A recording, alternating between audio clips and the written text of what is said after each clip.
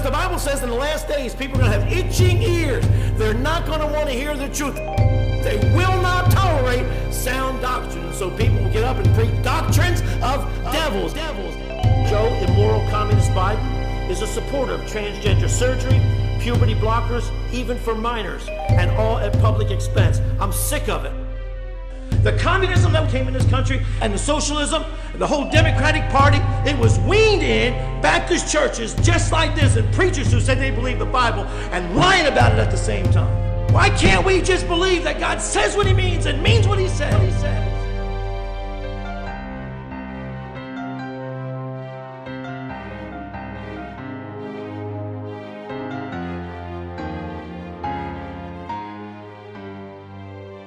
All right, hello everybody, welcome back. Good to be with you here on the Canceled Preacher podcast. Thanks for listening. We were kicking around an idea here before we started, and possibly going, well, I guess it's not possibly anymore. We decided we're going to do it. We're going to pull the trigger next week. When we record, we're going to go live on Facebook as well. And I guess that will be through our podcast page on Facebook. So if you want to see it, hear what we're talking about early, you can tune into that. Also, if you want to comment or interact in real time, you'll be able to do that. So we'll just give it a shot, see what happens. We've done some video stuff, but this will be live. No chance to edit or anything like that. You know, I used to edit this podcast and kind of take out all the ums and stuff, but I stopped doing like that. Right there. But anyway, I stopped doing that, so I figured, well, it can't hurt.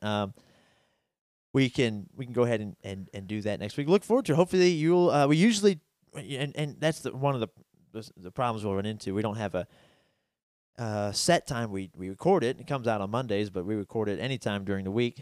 But usually lately it's been on Tuesdays. But however it ends up working out, there will be that. You can also see the video later, but give just an opportunity, I think, for those who listen to get more involved, for us to get more feedback as well. And I think we would enjoy that, as well as hopefully you listening as well. Keep us on our toes, I guess. Yeah, no chance to fix it. But this has really turned into discussing your sermons, and that was something that I thought was a good part about sitting down and talking about what you say in the pulpit. And when a preacher preaches, there's no dialogue, and there shouldn't be. But there are questions quite often that arise in people's minds.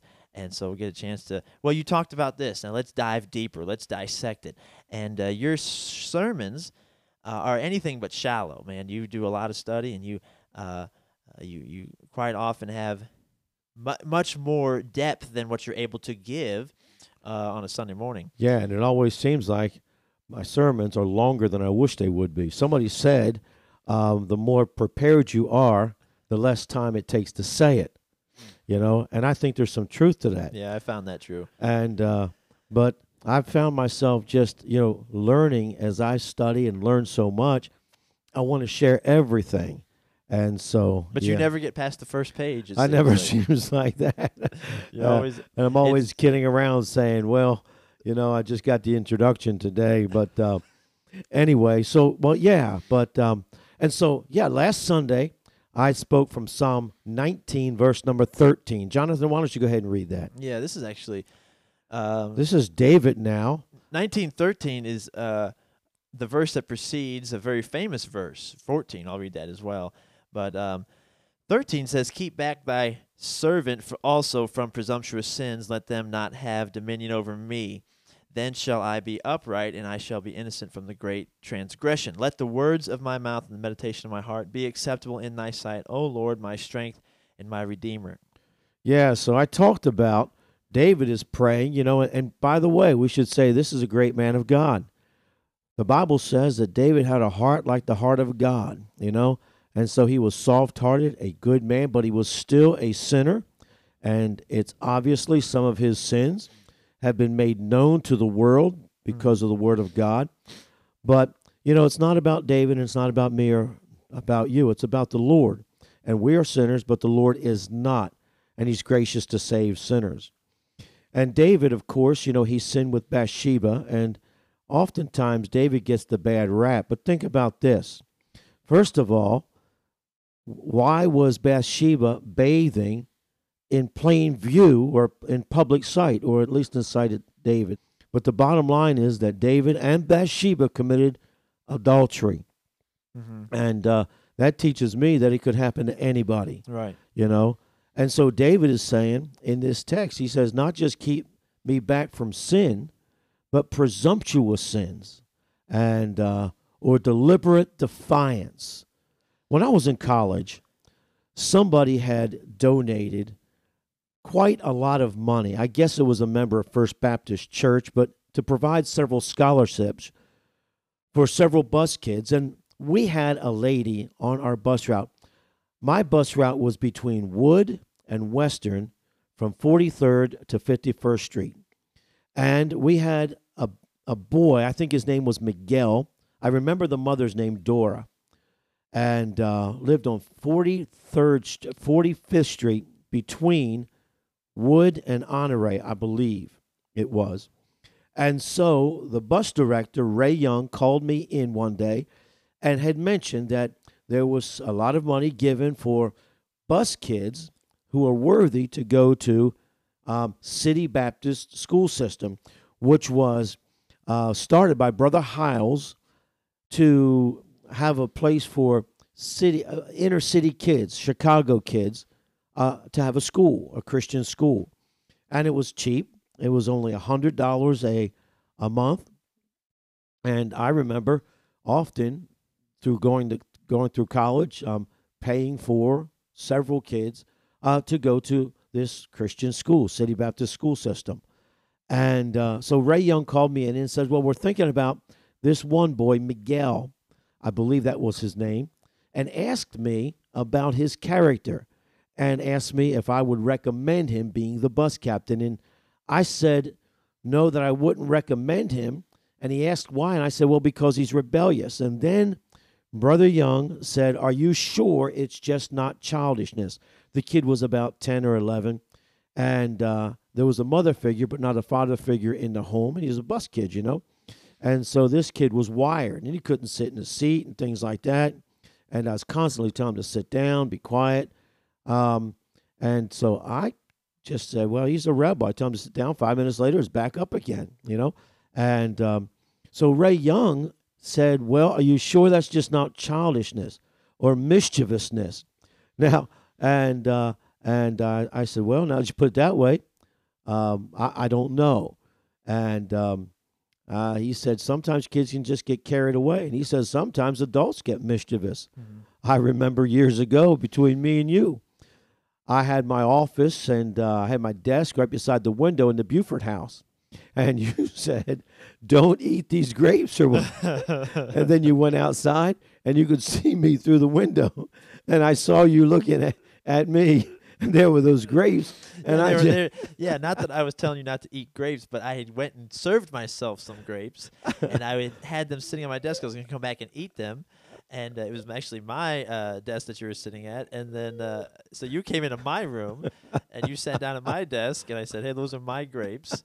And I step outside for a moment, and you just looked me dead in the eye and put one in your mouth. And said, just take that. So, yeah. So anyway, I guess we can all get a little you got ornery. so tickled by it, I too. laughed. You laugh to this day. I sure do, because it was funny. Because you were on the outside. And I was in there saying, no. And I just took another one and ate it. And I've done that to you and some of the kids several times. Well, speaking about being mischievous, how about the time when you you had Mom in tears because I wanted you to play ball with me? Oh, my soul. Yeah, wasn't that the time that I would hand you the ball and I would want you to wait till I went to sit down so you could toss it back to me? I remember. You were horrible. I was. No, so I would give it to you, and then before I got back to the chair, you'd throw it in the chair, and I just got so upset, and it was a dumb thing to be upset about. And I would say, I won't do it again. and Mom was crying. I was crying. That was hilarious. So hilarious. I don't know. So but we can be pretty honest. yeah, we can be pretty off. But is that rebellion? Well, I interpreted that as rebellion, at least with this kid. And so anyway, so he sat down and explained to me some things about it. And he says, well, I think this kid is just childish. I think maybe he's just hyperactive.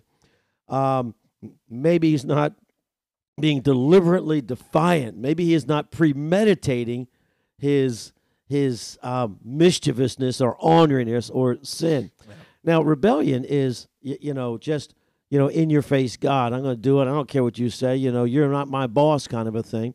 But what about presumptuous sins? Well, it's a little bit different here. Presumptuous sins, it's a little bit different from, you'd say rebellion or especially forgetfulness or, just getting carried away. There's different kinds of sins, isn't there? There's wickedness. That would be acts of depravity. There's evil. That would be sin that hurts somebody else in the context of sin, like slander, stealing, and murder. There's iniquity. That would kind of be like being unfair with somebody, and trespassing and transgressing. One is a willful act of rebellion, while the other one is not willful. The Bible talks about sins of ignorance, the scriptures say, as well as sins that are open and presumptuous. Anyway, what are presumptuous sins? Well, it's taking God's grace for granted is what it is. It's tempting God, and that's what the devil was trying to get Jesus to do. Tempt God, turn these stones to bread. Jesus said, thou shalt not tempt the Lord thy God. It's based on the premise, it's easier to get forgiveness than it is permission. It's an attempt to force God to apply his mercy instead of justice. Presumptuous sin is the rape of mercy and just the mocking of his patience, the slight of his power, and the contempt of his love. And these presumptuous sins are really, really great. Now, all sins are great sins, but there are some that are worse than others. Now, I want to read this to you because it kind of lays the groundwork. The Bible talks about in Hebrews chapter 10 and verse 26, it talks about willful acts of rebellion or willful, deliberate sins. And they really top the list. And Christians, here's what we've done. We need to learn to make it sin exceeding sinful. We need to walk in the fear of the Lord all the day long. And it says in Hebrews chapter 10, verse 26, if we sin willfully after we have received the knowledge of the truth. So what God is saying right there, if you know that you shouldn't do it, and you do it anyway, there remaineth no sacrifice for sins, but a certain fearful looking for of judgment and fiery indignation.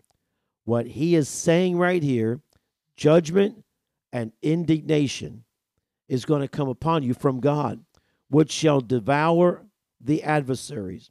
And then he goes back to Moses and he says, now let's compare defiance in the Old Testament to defiance in the New Testament. And he says, he that despised Moses' law died without mercy under 2 or 3 witnesses. Of how much sorer punishment, suppose ye, shall he be thought worthy? And then presumptuous sins, willful sin, deliberate defiance. This is what he says. You do that, you are troddening underfoot the Son of God, and counting the blood of the covenant wherewith he was sanctified, an unholy thing. That's not where God was sanctified, where he was sanctified. This guy's a saved man. Mm-hmm. He's sanctified. An unholy thing, and that done despite unto the Spirit of grace. Now, you just stop me whenever you have a thought or something, because there's a few other verses I want to read. No, yeah, go ahead. So he is going and equating that with the Old Testament. And the Old Testament, like a child that was rebellious and just deliberately defiant to his parents. What's the Bible say? That kid is to be taken out and stoned with stones till he die.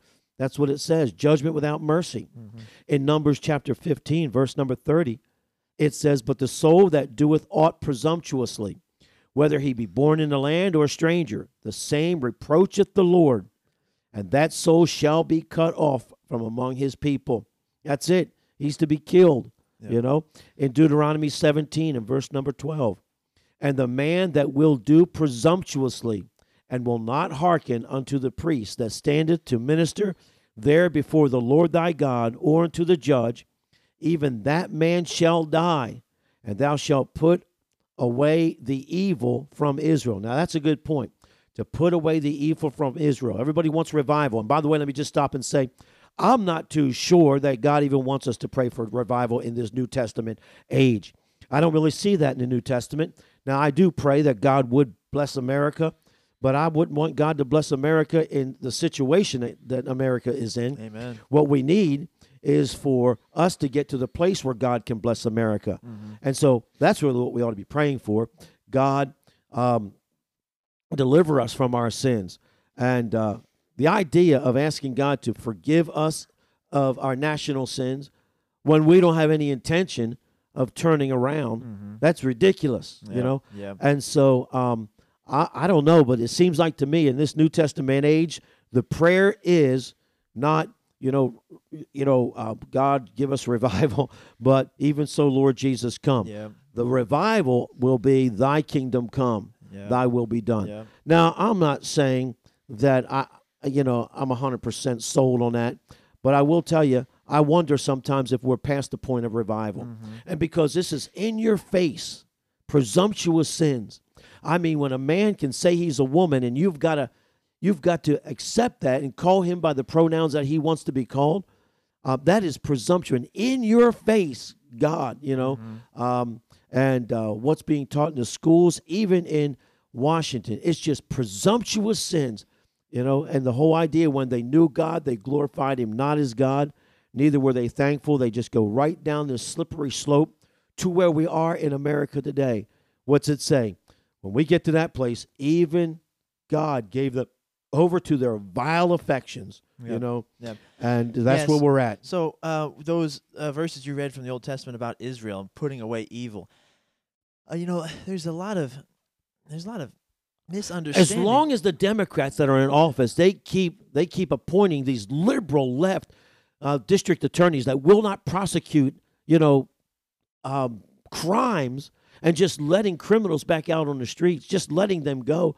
I mean, that's going to set the sons of men just to do it again, without any thought or fear of judgment or punishment at all. Yeah, the justice in Israel, when God dictated these punishments, was not about anything other than maintaining proper position with God. That was it.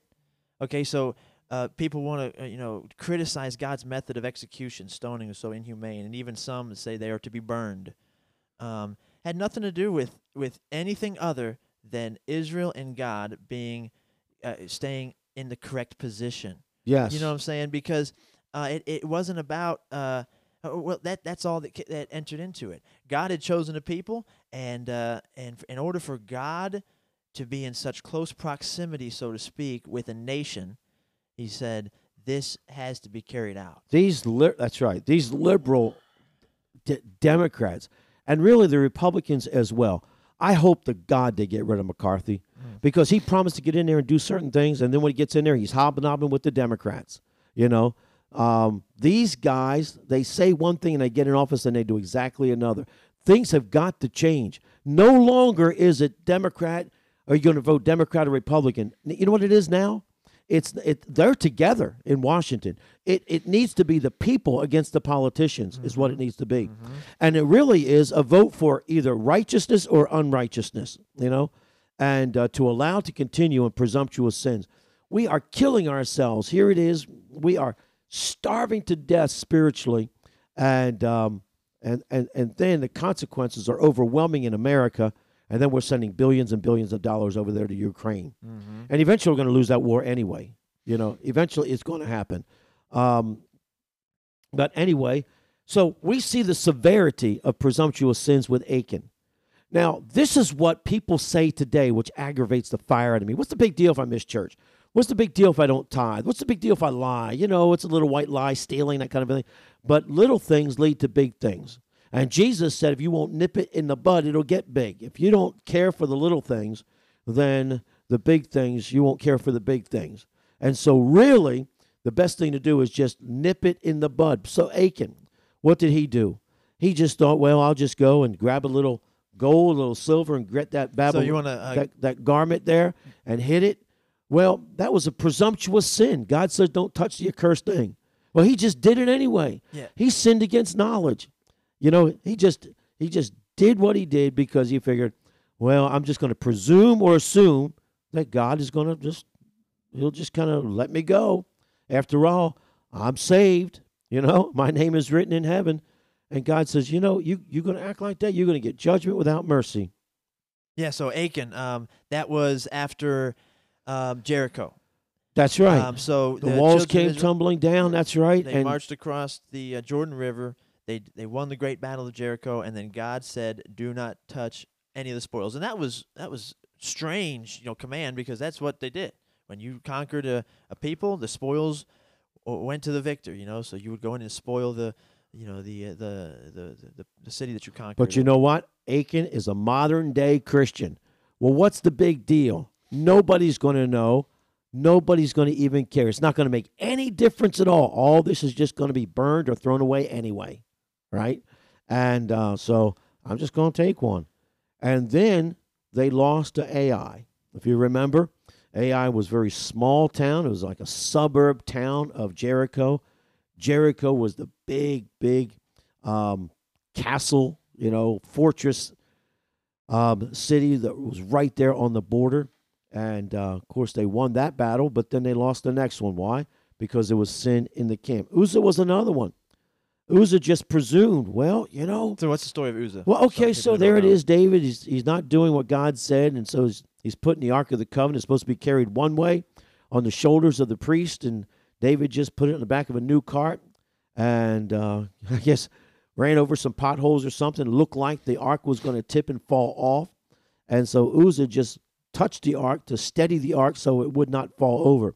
Good intentions, but God said, because you did that, you're going to die. You just presumed that I was going to forgive you. You just presumed upon my mercy and my grace, Well, that's such a great metaphor for modern-day Christianity. It's, good intentions. It doesn't really matter how we do it as long as our heart is right. David even, we're going to carry the Ark of the Covenant. It's going to be a new cart. It's going to be a nice one. It's going to be the best I have to offer.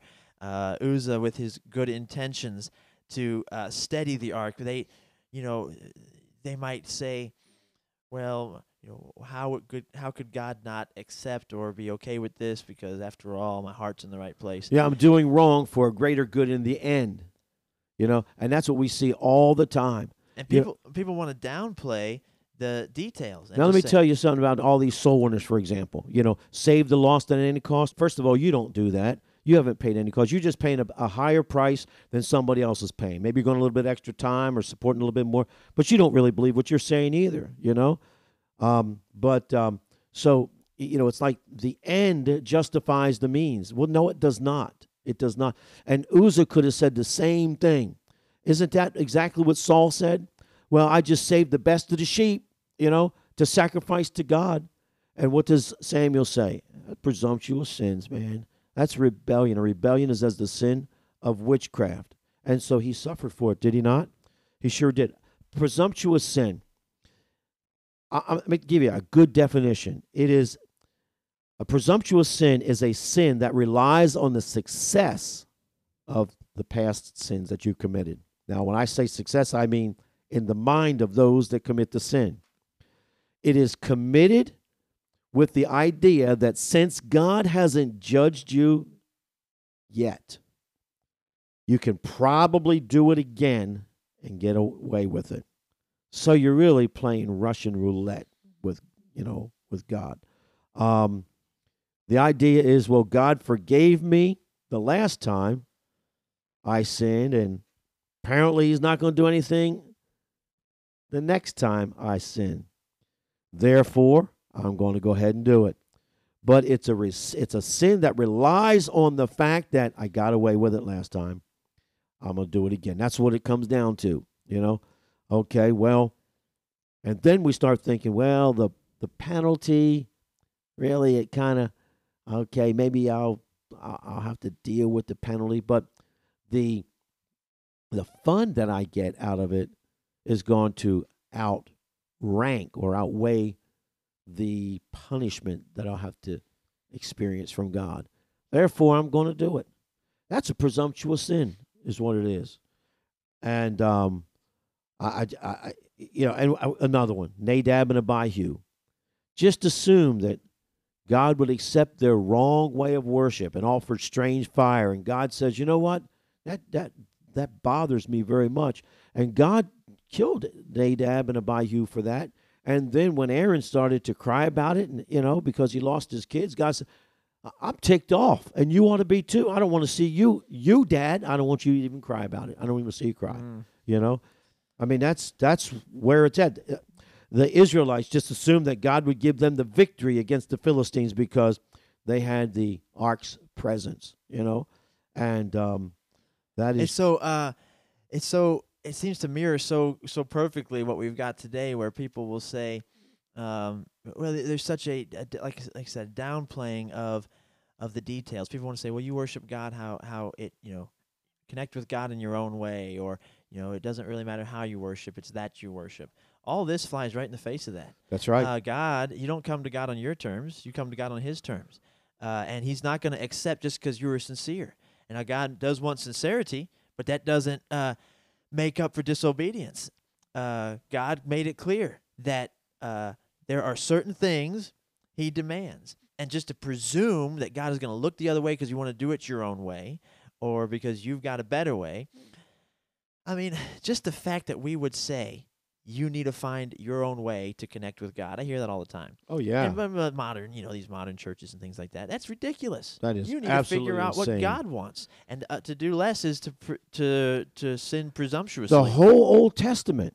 Okay, so we're teaching through the Old Testament. Right now, we are finishing up with Exodus. Tomorrow night, I will be starting in Leviticus. And the whole book of Leviticus, in fact, the books of the law is basically you are a sinner, and so you've broken the law, you've broken the commandments, you've broken the covenant, you have been alienated from God. After they did that, what did Moses do? He took the tabernacle and moved it outside, far off from the people. Mm-hmm. And so God said, I'm going to dwell with you, but I'm not going to dwell with you in the midst of the people.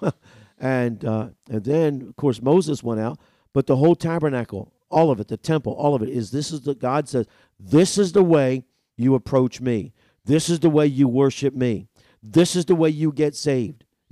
Presumptuous, as far as I'm concerned, many Catholics, you're presumptuous. Just assuming that your good works are going to get you to heaven. You're insane when God says we're not saved by works. Now we may be saved for works, but we're not saved by works. We're not saved by baptism. As far as I'm concerned, there's a lot of people, especially who know better, that's a presumptuous sin. Preaching a false gospel is a presumptuous sin. And it's one thing for you to talk yourself into it. It's a whole nother level when you start talking somebody else into it. But that's where it goes all the time, does it not? I think it does. Yeah. And so God shows the severity of presumptuous sins. Now, again, there's different ways that we can define it. Well, one way is, just sins that are not of ignorance.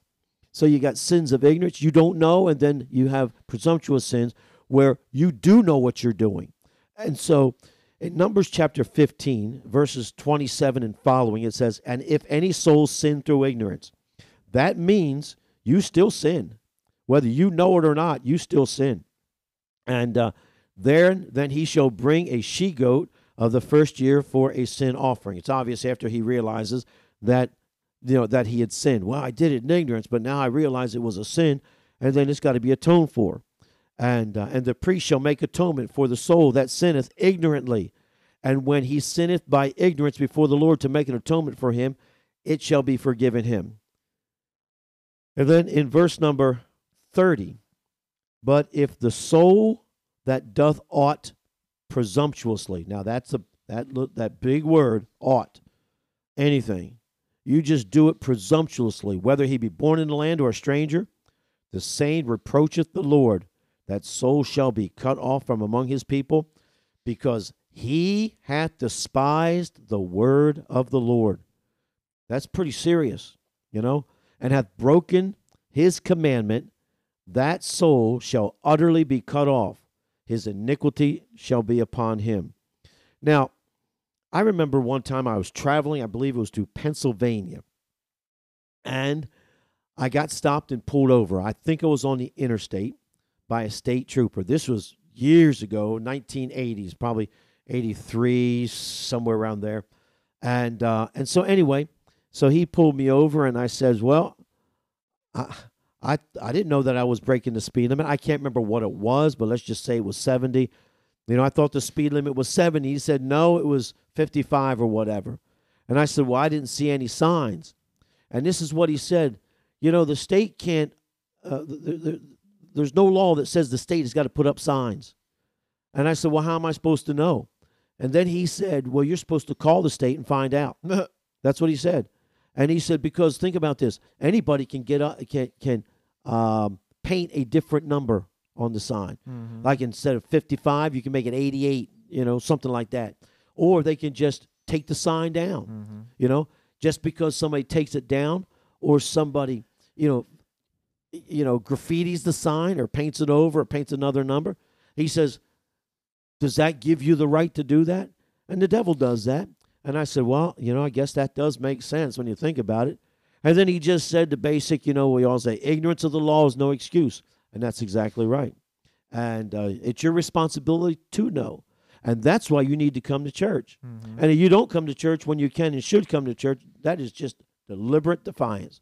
You know you should, and you're just not going to anyway. And there's going to be repercussions for that. There's going to be problems as a result of that.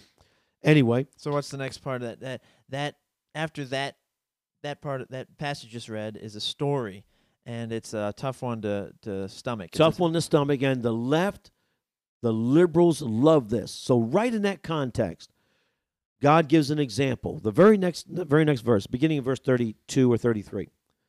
So there was a man that gathered sticks on Sunday, or we should say the Sabbath day, the Lord's day, the seventh day. And so they saw him, and so somebody went and told Moses. Moses said, bring him in here. And so Moses said, is this what you did? Well, yeah, that's what I did. So they put him in ward until they could figure out, well, man, what's going on now? You know, he just did this. And so Moses goes and asks the Lord what should be done about this. And the Lord says, he should die. You know, he needs to be killed. And they took him out and killed him, executed him. They stoned him. They stoned him. Now, the leftists say, I cannot believe it's such a little sin, and God makes a big deal of a little sin. But that's how stupid people are. That's not a little sin. That was a deliberate act of defiance is what it was. It is hard. It is so... Like when you brought this up on Sunday night,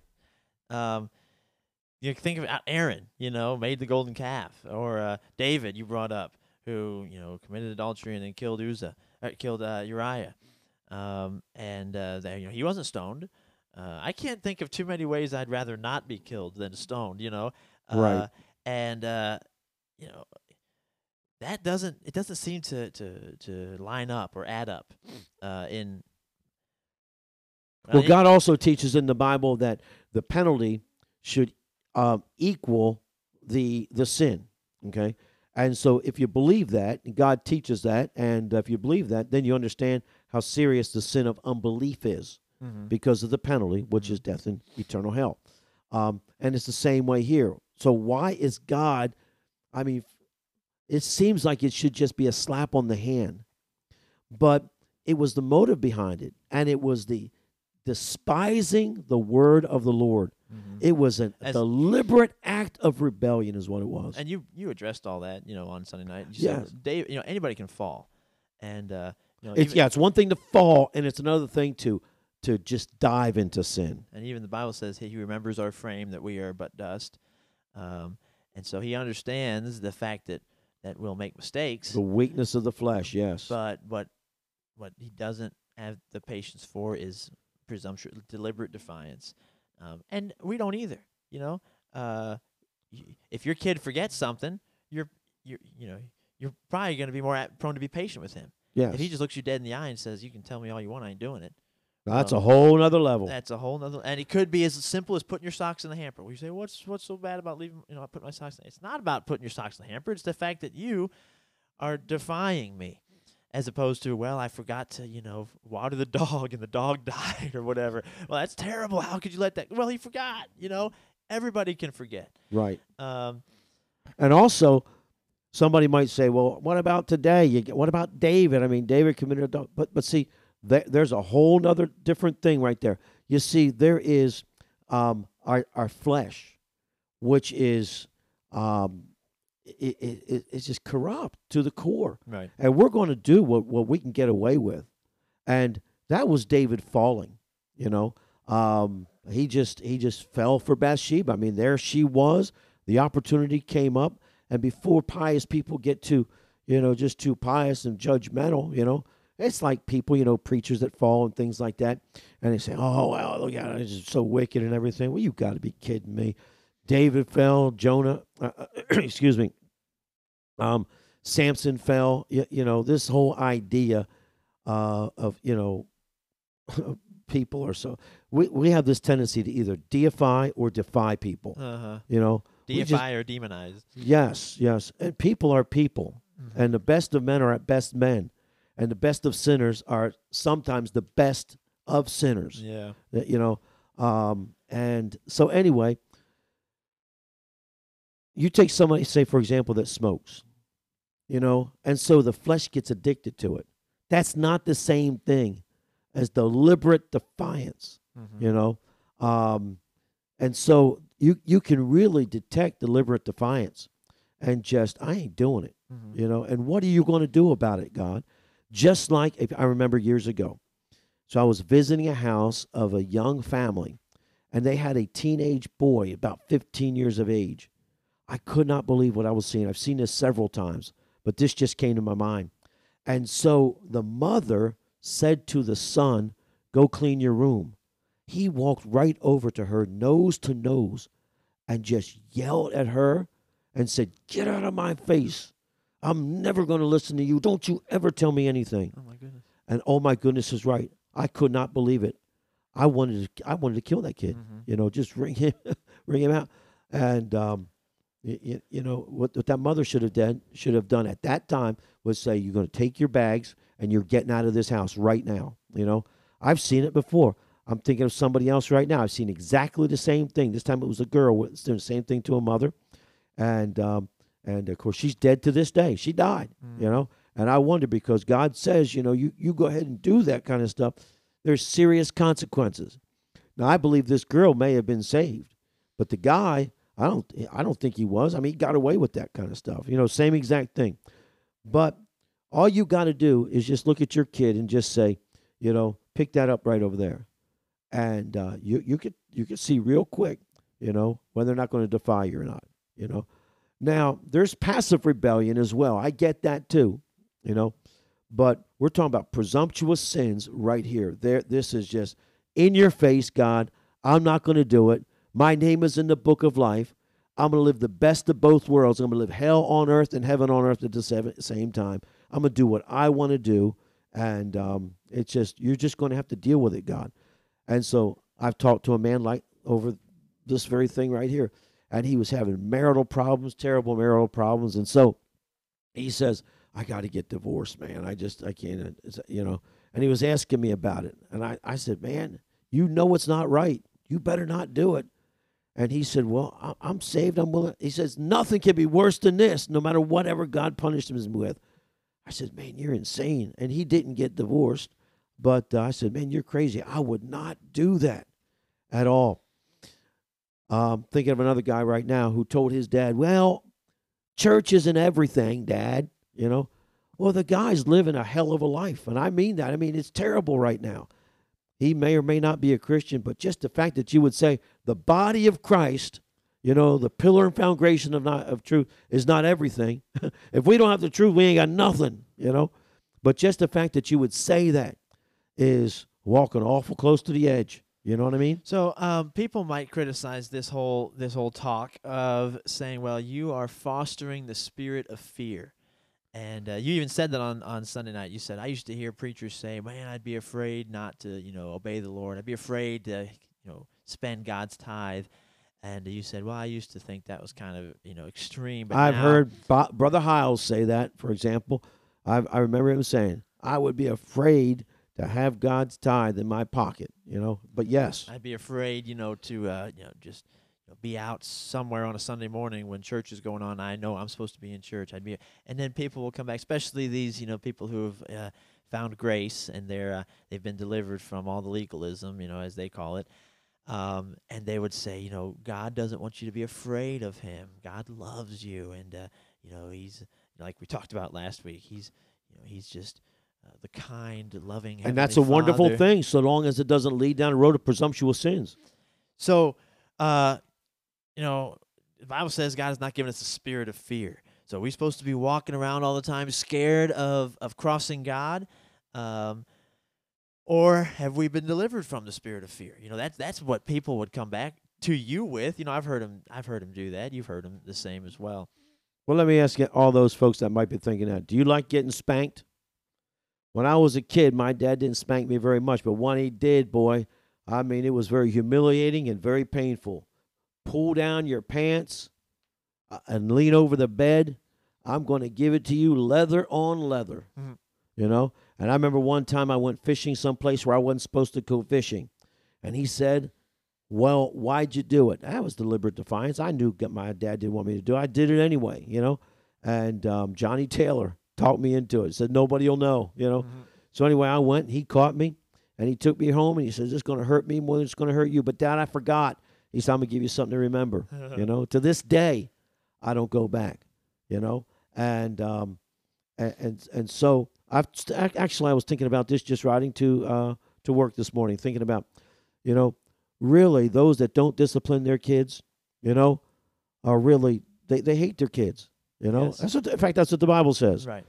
You don't chasten him beat times, you hate him, you don't love him. That's right. Well, anyway, and so if we understood the consequences of sin, which means, this is what I think. You're talking about fearing God, okay, let's put it in a compromised position. How about we just fear the consequences of sin? How about we say it that way? Mm-hmm. But I also think that we ought to fear God because the Bible says fear God. Mm-hmm. The fear of the Lord is the beginning of knowledge and the beginning of wisdom. Yes. Right? And but I think it's in the context of, God's going to chasten you. Yep. And the Bible says, whom he loveth, he scourgeth.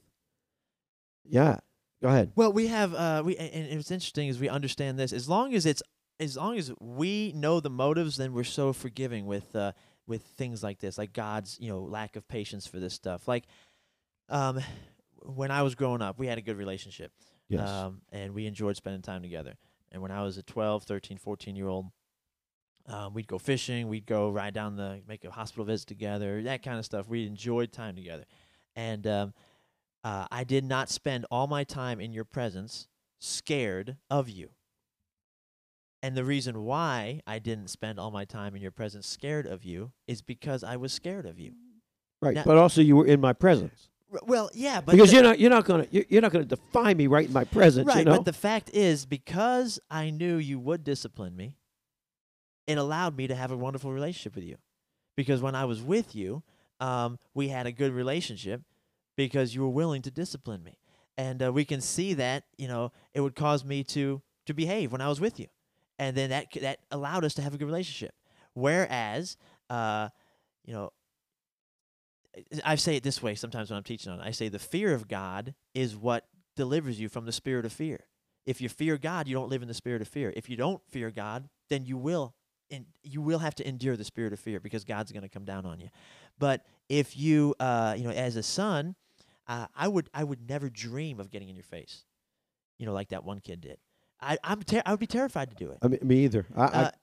And people who don't live the Christian life in the spirit of fear are still terrified to just despise God and just get in God's face or just presume that God's not going to do anything about it. So there can be both, and there is both. God says it. God wants us to fear Him, but He also doesn't expect us to live. He's delivered us from the spirit of fear, but they're both true, and there ought to be there can be a fear to sin presumptuously. That's where this prayer came from. David said, "Help me. I'm afraid to sin presumptuously. Please help me not to go there." And it ought to be the same for us as well. And that's what can yield to that. I'd be afraid to cross God on purpose or on accident. I don't want to do it. I just want to be, I want to live within His favor. Well, I'll tell you something. There's been a lot of books on child rearing and everything, and I'm not saying I have all the answers. I think, give credit to your mother, but, I'm very, very thankful for all my children love the Lord so much, and I'm so blessed about that. All serving the Lord, all in a good church. And when I mean good church, I mean independent fundamental Baptist church. I don't mean a good church as some liberal left, recovering fundamentalist church. None of that stuff. How long is it going to take you recovering fundamentalists to recover? If you can't recover in this time, why don't you just go back to where you got out of, And I'm not getting out of or learning or transitioning out of fundamentalism, brother. When you know the truth will set you free. Amen. But I never did discipline you very much at all, I mean, in fact, I remember one time when you took the car. We lived on 5.5 acres outside of town, a little ways in a small town, and you had ran into a post or something like that with the car. Accidents happen, no big deal. It just happens, Somebody broke my computer the other day. I mean, it was the one that was given to me a couple of years ago for my 30th anniversary here. It is what it is, I mean, I'm not going to ruin a relationship to try to figure out and make somebody pay. I'm not going to do that. And as far as growing up in the house, I never punished kids for spilling the milk or being just mischievous. Never did to this day, And I have a son, right now still in the house. He'll start beating up on me, grabbing my foot. He likes jujitsu and, all this kind of stuff. And, man, I don't put I just deal with it. Because I took self-defense classes when I was a kid growing up. I belonged to the YMCA, took judo, karate, and all that stuff, and all the things that the Y had to offer. And I remember always beating up on my mother and my sister. And I'm thinking, boy, I'll tell you what, chickens come home to roost. But I never did permit defiance, just deliberate, in-your-face defiance. You can just get out of the house. Yeah. For example, I remember when your son was about 4 or 5, Jared, and we were talking about this the other day, and so little kids are going to try you.